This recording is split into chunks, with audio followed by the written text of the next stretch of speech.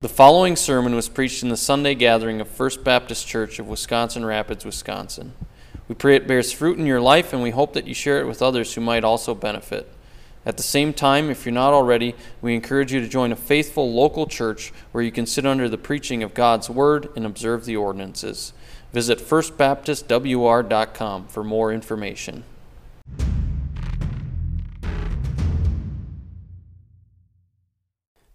Father in heaven, we pray that you would bless our time in the Word together this morning. Pray that you would grant us grace to be content even now in our hearing. And I pray that we would hear and we would receive your Word eagerly. I pray that you would exalt your Son in the preaching of your Word. It's in His name we pray. Amen. So 1 week ago, we heard Paul's last exhortations to the church at Philippi. The apostle commanded them to think on whatever things are true, whatever is noble, whatever is just and pure and lovely, things that are of good report, whatever is virtuous and praiseworthy. The church was to meditate on these things and anything of virtue or excellence. The church in an ugly and dark time in the world, and an ugly and dark time for them personally in their situation, was to think on things that are beautiful. They were to think on righteousness and peace and joy. They were to strive to attain virtue as they meditated on it. Paul wanted them not only to meditate on these things, but whatever they learned and saw and heard from him, those things they were to do. They were to imitate those virtues that they saw in Paul, in his living. Paul was a man of thinking and learning, and Paul was a man of action. The church at Philippi was to be the same, well-versed in knowledge of virtue and well-versed in living virtuously. In a time of darkness and night, they were not to be of the night, but were to live and herald the dawning of the day of the Lord. Christ has come, and the darkness trembles, and believers need not fear. They were to think on Christ in heaven and live a heavenly manner of life. And the God of peace would be with them. The promise of God Himself in Christ and through Christ is to spur them on to virtue, to not be anxious about anything, but instead, with their eternity and their future secure, they're to dwell on the things of God and thereby know peace. And now, as Paul has concluded his commands to the church in light of this cross and gospel of peace, he now goes on to comment on the occasion for which he's writing this letter. So he wrote this letter of Philippians in response to a gift that was delivered to him by Epaphroditus from the church in Philippi, as he's in prison in Rome. And so now he's going to thank them for their gift in a manner fitting for an apostle. He thanks them by embodying that ethic and that doctrine that he put forth in the rest of this letter up to this point, with his confidence, his joy, and contentment in spite of his chains. So Paul writes, "But I rejoiced in the Lord greatly that now at last your care for me has flourished again. Though you surely did care, but you lacked opportunity." So Paul here begins thanking the Philippians for this gift they supplied to him. Again, Paul speaks of rejoicing, but now it's in the past tense. He says, "I rejoiced in the Lord greatly for your gift." So Paul is practicing what he preaches. He's serving as an example for them to imitate. Paul rejoices and rejoices greatly. He's jubilant. He celebrates. If it was our time, you might say, "I pumped my fist." He might pumped his fist. It was a fist pump. And then he folded his hands and bowed his head. He's excited about it. He's rejoicing. The Philippians' care for Paul had flourished again.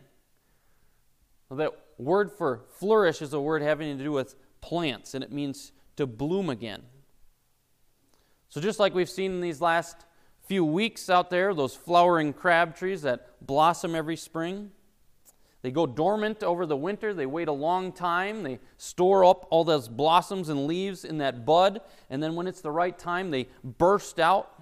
And you can tell that they're just waiting to burst forth with the anticipation of warmer weather. So in that way, Paul says the Philippians' care for him has blossomed again. And Paul is quick to say, I know it's not that you didn't care, but you lacked opportunity. Paul has no doubt they had concern for him, but it wasn't the right time. It wasn't the right season. They weren't able to send him help at that time. So just as a flowering tree like that won't send out its bud and blossoms and leaves in the winter time because it'd probably kill the tree, it's not the time for blossoms. So Paul says they waited until an opportune time. In due season, that blossom comes forth, and no sooner. So we should be like the Philippians and like one of those trees that's eager to blossom and bloom at that right time when it's the right season. It's not always the right time to give gifts. We don't always have the ability, but at that right time, we should be eager to burst forth in good works that adorn the doctrine of God our Savior. So we should not be stingy, but zealous to do these good works, just as those trees are eager to burst in the spring. And they deck all that formerly barren ground and woods with draping and every color. And this text also demonstrates that sometimes people do care about you even if you don't hear from them or receive a gift from them. Sometimes they have other things that demand their immediate attention. It doesn't mean they don't care. Maybe Paul could have been bitter, he could have been cynical that it's been so long since he received anything from them. Might have thought, well, I guess they don't care that I'm in prison here. It's been several years since their last help. But Paul is generous in spirit, and he rejoices greatly that at last they revive their concern for him. So Paul here is thankful for what he has. He's not covetous in spirit. And we should follow that example. Verse 11, not that I speak in regard to need. So what is Paul talking about here? As I've pointed out numerous times, this is a letter written by a man in prison. He's wearing chains and he's under guard. He rejoices greatly in the Philippians' care for his needs, but he says, not that I speak in regard to need. Now really, if anybody's needy, it's Paul.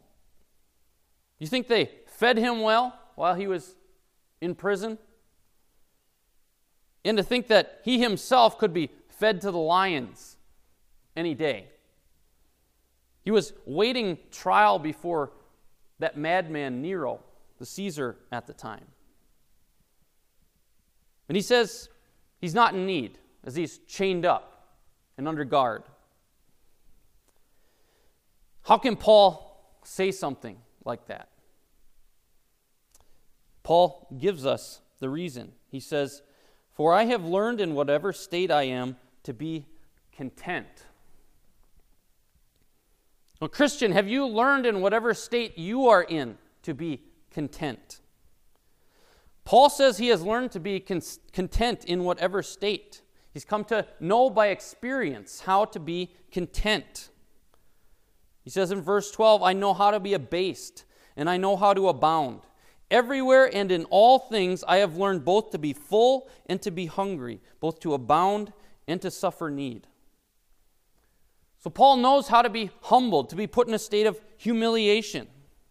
In Philippi itself, he was stripped of his clothes and he was beaten with wooden rods by the magistrates. He was put in an inner dungeon and his feet were clamped in the stocks.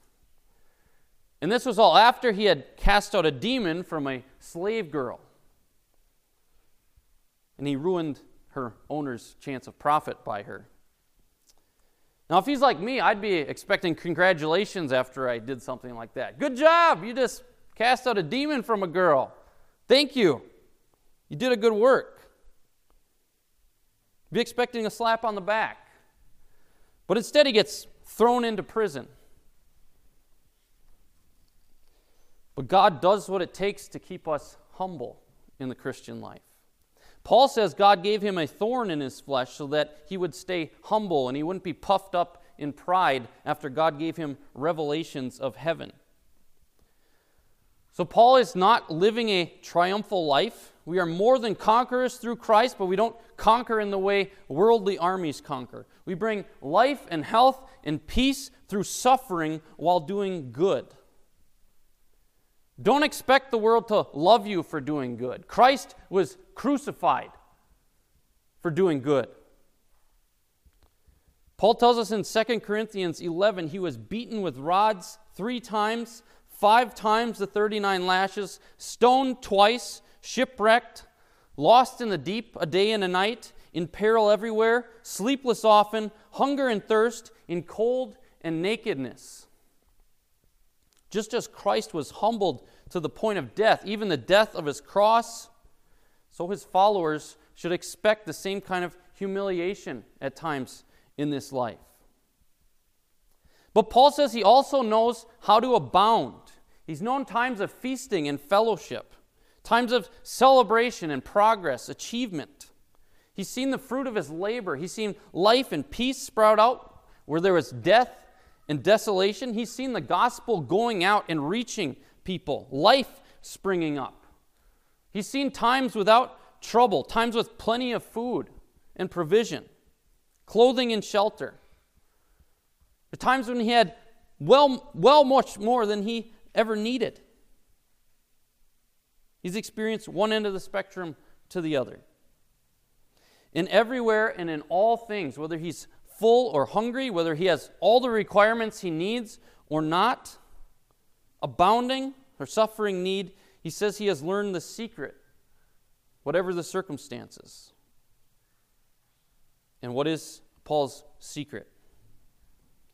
Paul says in verse 13, I can do all things through Christ who strengthens me. Now, that verse 13, is a very popular verse right now out there in our country. It has been for a while. Now, in a time when few people know the difference between King Saul and King David, a time when people think it might as well have been Adam and Steve in the garden or Eve and Adam, as well as Adam and Eve. And Ruth is only the name of a good-looking girl, the last name of this good-looking girl who played baseball last century, not the mother of David's grandfather. Track stars put it on their Instagram accounts, and basketball players write it on their shoes. I can do all things through Christ who strengthens me. All right. Well, this is a case of the importance of understanding Scripture in context. After everything I've just described about Paul's situation, was Paul talking about dunking a basketball in this text? Was he talking about breaking Olympic records in the 100-meter dash? Paul was happy just to make it through the day. Paul was broken. He said in his body he was filling up the afflictions that were lacking for the sake of Christ's body. Not that he was atoning for sin, but he was suffering to gather in the elect, to build up the church, and to build them up for maturity for the sake of Christ. So we have a problem in this country. This nation doesn't know the Bible and it doesn't know God. And so many read the Bible in these little snippets.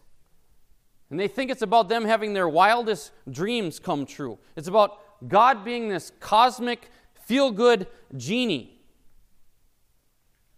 Rub my lamp, get 3 wishes. Or like Buddha. You rub his belly and he gives you good luck and wealth and prosperity. Anytime you need some therapy, God is there to help you, give you a little counseling, help you through. When things get tough, you got God to lean on. At least if you make sure you try your best to follow His little rules. God wants the best for you, and if you mess it up, it's okay. He's there for you. He's there for you when you need him. He's not there when you don't. You can ignore him. So go chase your dreams. Shoot for the moon.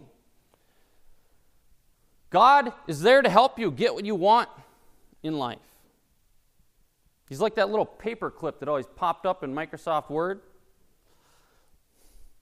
He pops up sometimes when you don't want him there. You wish he'd go away, but you're sure glad he's there when you need him. He's like a fairy godmother. I can do all things through Christ who strengthens me. Now, how do you read that verse, just ignore the context, and conclude that that verse means God is a tool for me to get whatever I want? God isn't a gumball machine. Put the quarter in, get the gumball out. He's not a lemonade vendor. He's not this cosmic self-help genie. He's not Buddha or a maintenance man. He's not an insurance plan. He's the Lord Almighty. Isaiah 48:11 says, this is God speaking, he says, for my own sake, I will do it. For how should my name be profaned? And I will not give my glory to another. Listen to me, O Jacob and Israel, my called. I am he. I am the first, I am also the last. Indeed, my hand has laid the foundation of the earth, and my right hand has stretched out the heavens. When I call to them, they stand up together. Paul says in Acts 17, God that made the world and all things therein, since he is Lord of heaven and earth, does not dwell in temples made with hands, nor is he served by human hands, as though he needed anything, since he himself gives to all mankind life and breath and everything. So God's purpose in creating the universe is not to give men all the things they ever wanted or ever imagined they wanted to have. He has not made the world and everything in it so you can fulfill every last desire of your heart. You exist for him, not him for you. This world and everything in it is about God. It's about exalting Christ. He created the world for himself. And that is not vain for God to do so. Now, if I as a man expected everyone, commanded everyone to glorify me, to look at me, everyone praise me, find all your hope and joy and peace in me, I would be vain. But when God, Almighty God, the creator of heaven and earth, directs us to find our hope and happiness and peace and joy and to glory in He Himself, that is good and perfect and just. Because He's the only one who can satisfy our souls. It's not vain. It's perfectly natural for God to do so. But it is contrary to nature and disordered for creatures to worship created things. Paul is not on a personal quest to accomplish his wildest carnal dreams. Paul is on a mission. He has this redeemed dream. He has a new dream, a renewed vision to live out those good works that God prepared for him before time began. That God would get the glory, due His name. So Paul's passion is God's glory and not the glory of men, not the praises of men. His glory and joy is seeing faith in other believers as he goes and declares the gospel to them. Sees life where there was death. Sees God getting more glory for Himself. He's not after a perishing medal. He's not after a crown or cash.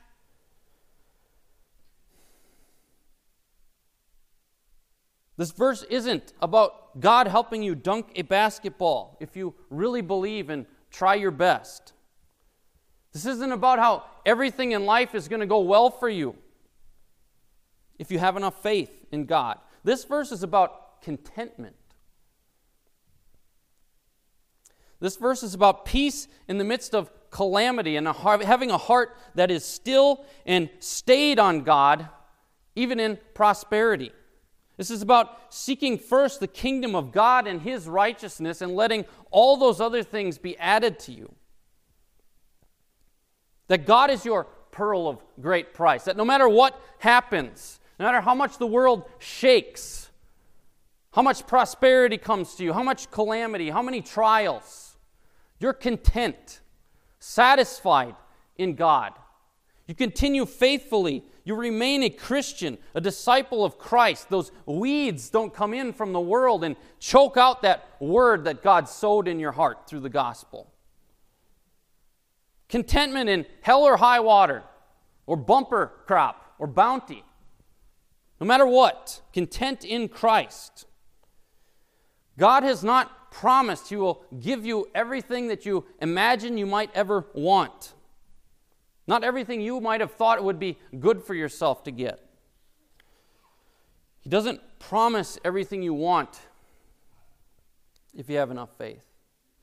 He promises all that you need for your own ultimate good and for His glory until He decides your time on earth is done.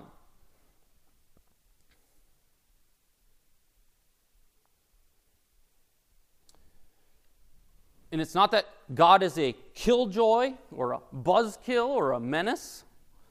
He's not a curmudgeon, not wanting you to enjoy life. It's not that He's restricted in His love or that His heart is narrow.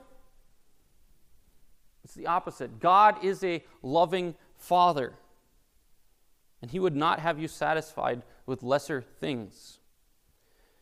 He does want what's best for His children. But I don't need to tell you that children don't always want what's best for them. They would eat candy all the time if they could. They'd stay home from school. They wouldn't share anything with their siblings. They would fight all the time, bicker back and forth. Scripture says our earthly parents disciplined us as seemed best to them, but God disciplines us for our good, that we may share His holiness. Hebrews 12:5 says, "My son, do not despise the discipline of the Lord, nor be weary when reproved by Him. For the Lord disciplines those He loves, and chastises every son whom He receives. Endure suffering as discipline." God is treating you as sons. So we've all seen children who do not receive discipline. Almost invariably, they don't get that discipline and correction and instruction. They don't get those spankings that they're supposed to get, according to God's word. Spare the rod, spoil the child, is the old proverb. Almost invariably, those children, they turn into spoiled brats. They think everything is about them. They act like kings and queens. They make these demands, do this for me, do that for me. I expect this. This wasn't how I wanted it. Paul has suffered as a Christian. He's been humiliated. And in those times, God treated him as a son. It was the Lord's discipline. Paul abounded. Paul had plenty. And God was treating him as a son, showing goodness to him. So whether Paul abounded or suffered in need, he found contentment. He could do all things. He had the strength to meet every challenge, every circumstance, every trial, whatever it was. He could do all things for the sake of the gospel. He could do it all in Christ, who strengthened him. So this isn't a self-help verse. It's not to speak badly of having dreams or trying to make the most of this life that we have, trying to achieve great things. We should pursue excellence as Christians.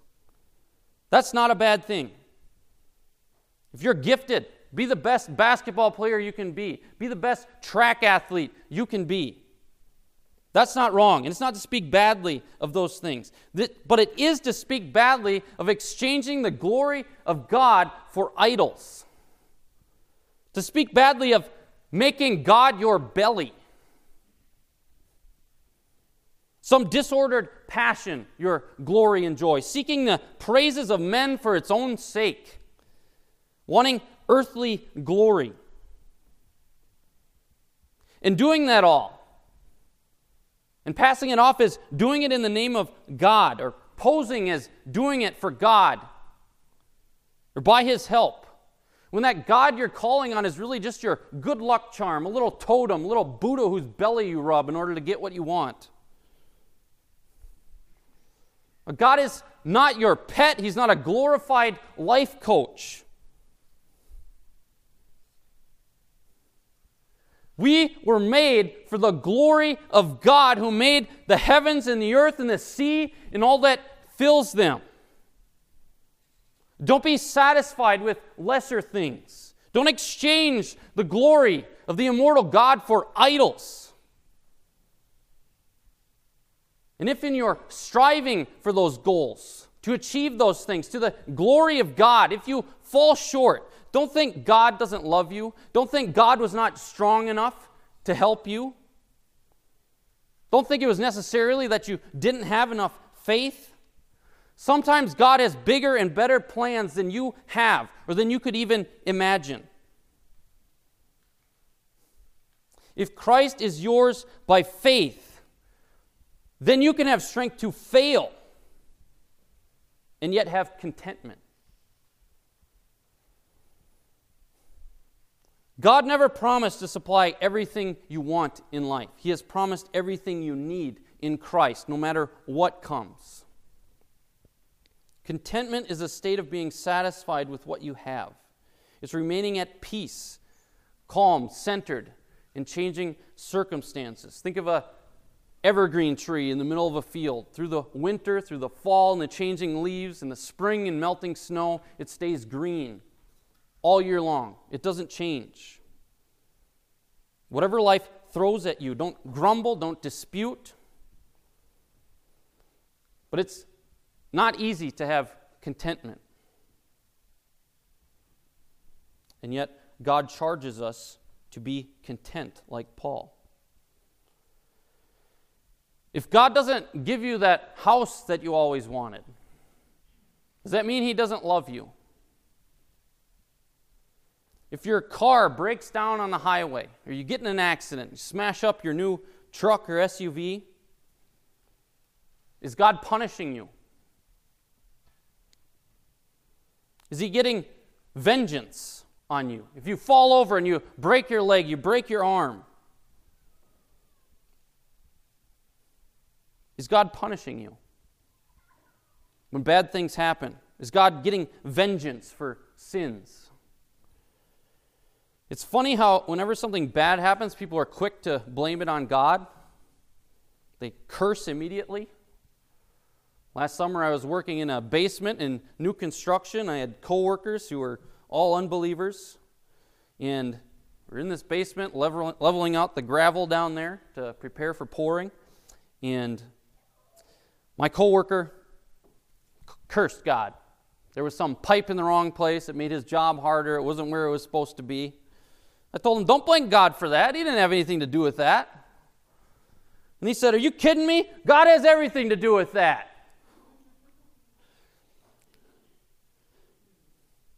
Now, what I meant was that if something's done wrong, God didn't do that. God is not the author of evil or error, and He's not the one to blame. The person who did that is responsible for that.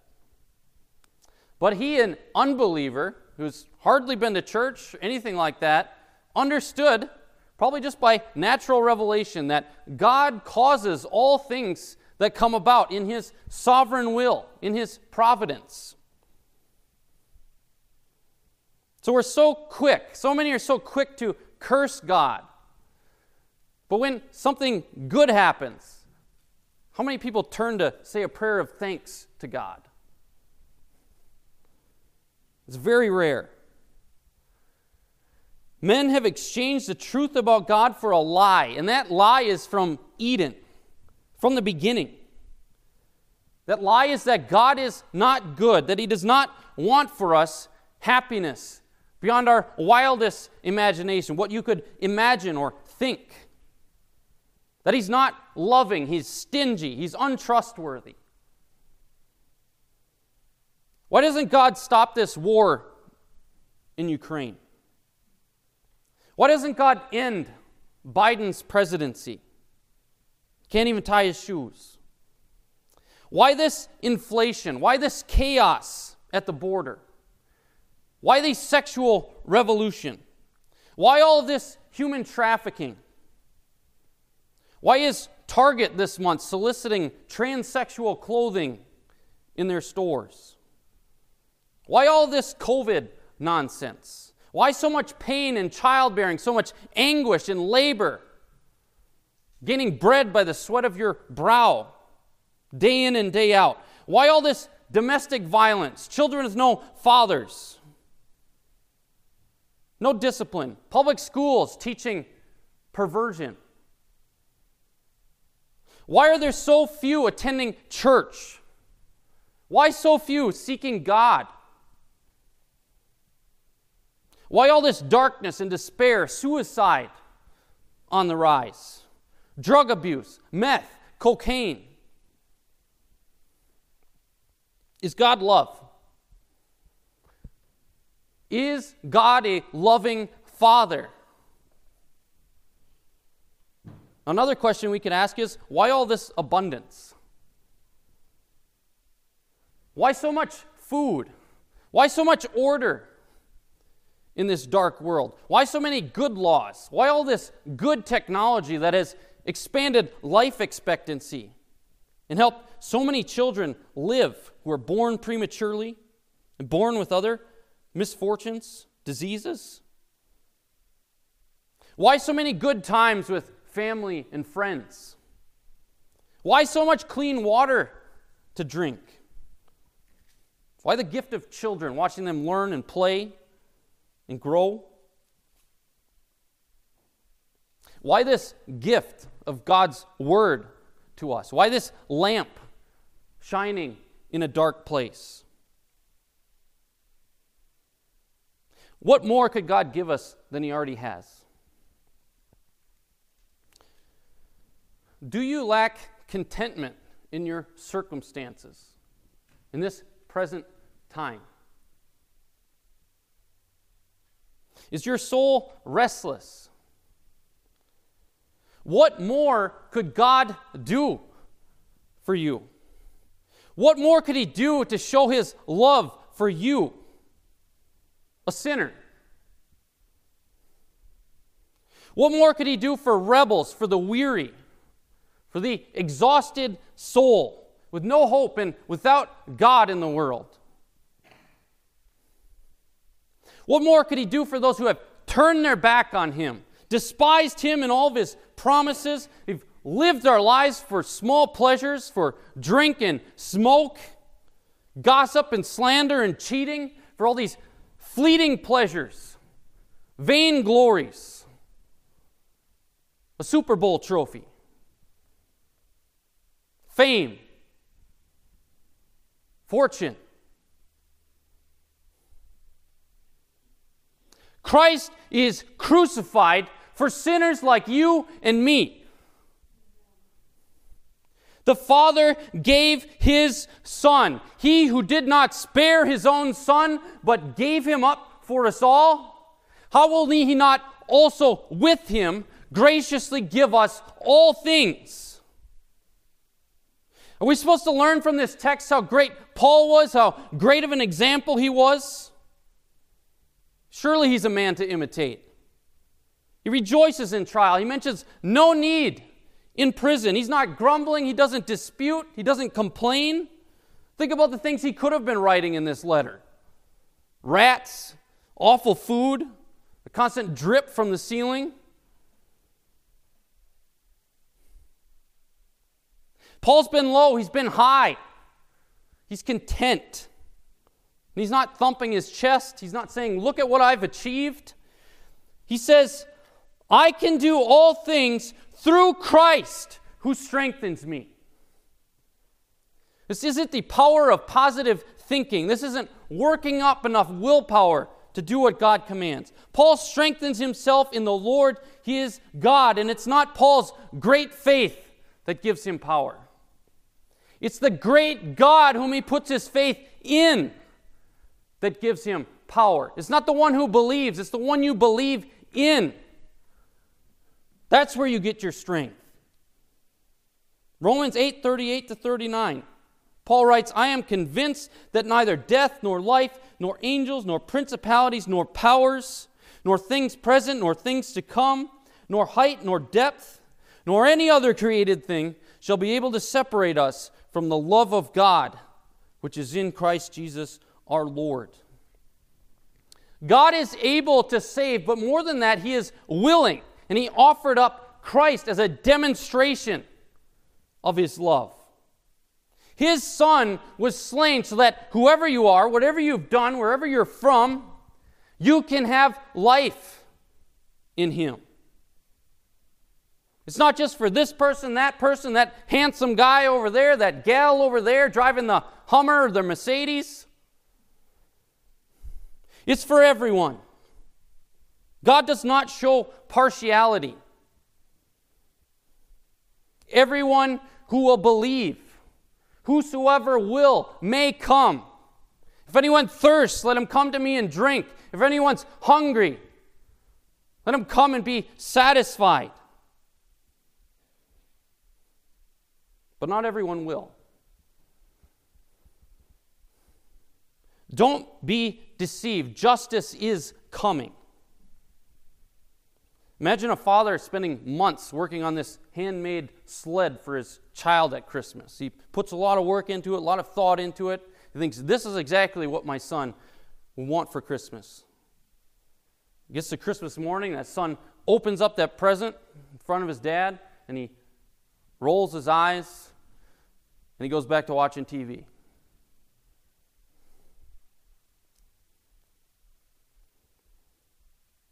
It's because God is love that He must carry out justice on evil. There's a story of a man whose son went off to war overseas. They said their goodbyes. The pastor in the church prayed. They sent him off. He saw the front lines. He saw the heat of battle. The battle was fierce. And one day the phone rang, and his family got that fateful call. They said their son had fought honorably, but he died. He had died in war. And his father was angry, and he went to that pastor. And he said to him, Pastor, you talk a lot about God. Where was God when my son died? And that pastor was wise and gentle. And he responded, I suppose the same place he was when his own son died. God has entered into our suffering. He's not above the fray. He's gotten blood on his own clothes. He's gotten dirt under his own nails. He's had those nails through his own wrists. He's got his own skin in the game. He was nailed to a Roman cross, that lowest of the low, death, like a criminal. They spit in his face, put a crown of thorns on his head, said, prophesy to us, Christ, tell us who struck you. He said, hail, King of the Jews. He did a mock coronation ceremony. God the Son died so that you and all who believe in Him may have life. The Father gave His Son. We have a loving Father. Receive Christ. Receive all that you need in Him by faith. Faith alone. It's not by works. It's a gift of God, so that no one can boast. Receive Christ's death. Receive His life. Receive everything that He's done. Charged to your account. As if you'd done it yourself. Though none of us can. None of us ever will. Believe in Christ. Find contentment in the midst of chaos. Find grace to live free and godly no matter what happens, no matter what occurs, whether in feast or in famine. Find rest for your soul. Find life in the midst of chaos and despair. Find Christ Himself, Christ, the fullness of the Godhead in Him, clothed in everything you could ever ask or think. Let's pray. Father, we thank You for the cross of Christ. We thank You that even while we were yet sinners, and help us to save ourselves, help us to do any good. It's not as if we could climb a ladder to attain to Your glory. We all, like sheep, have gone astray. But You laid on Christ the iniquity of us all. So I pray that You would grant all of us grace to believe that love that You have shown for us on the cross of Calvary. That You are a loving Father. That You do delight to give good gifts to Your children, and You are to be trusted. And help us in Him, in Christ, to find contentment in every season of life and even in death. We pray in Jesus' name, amen.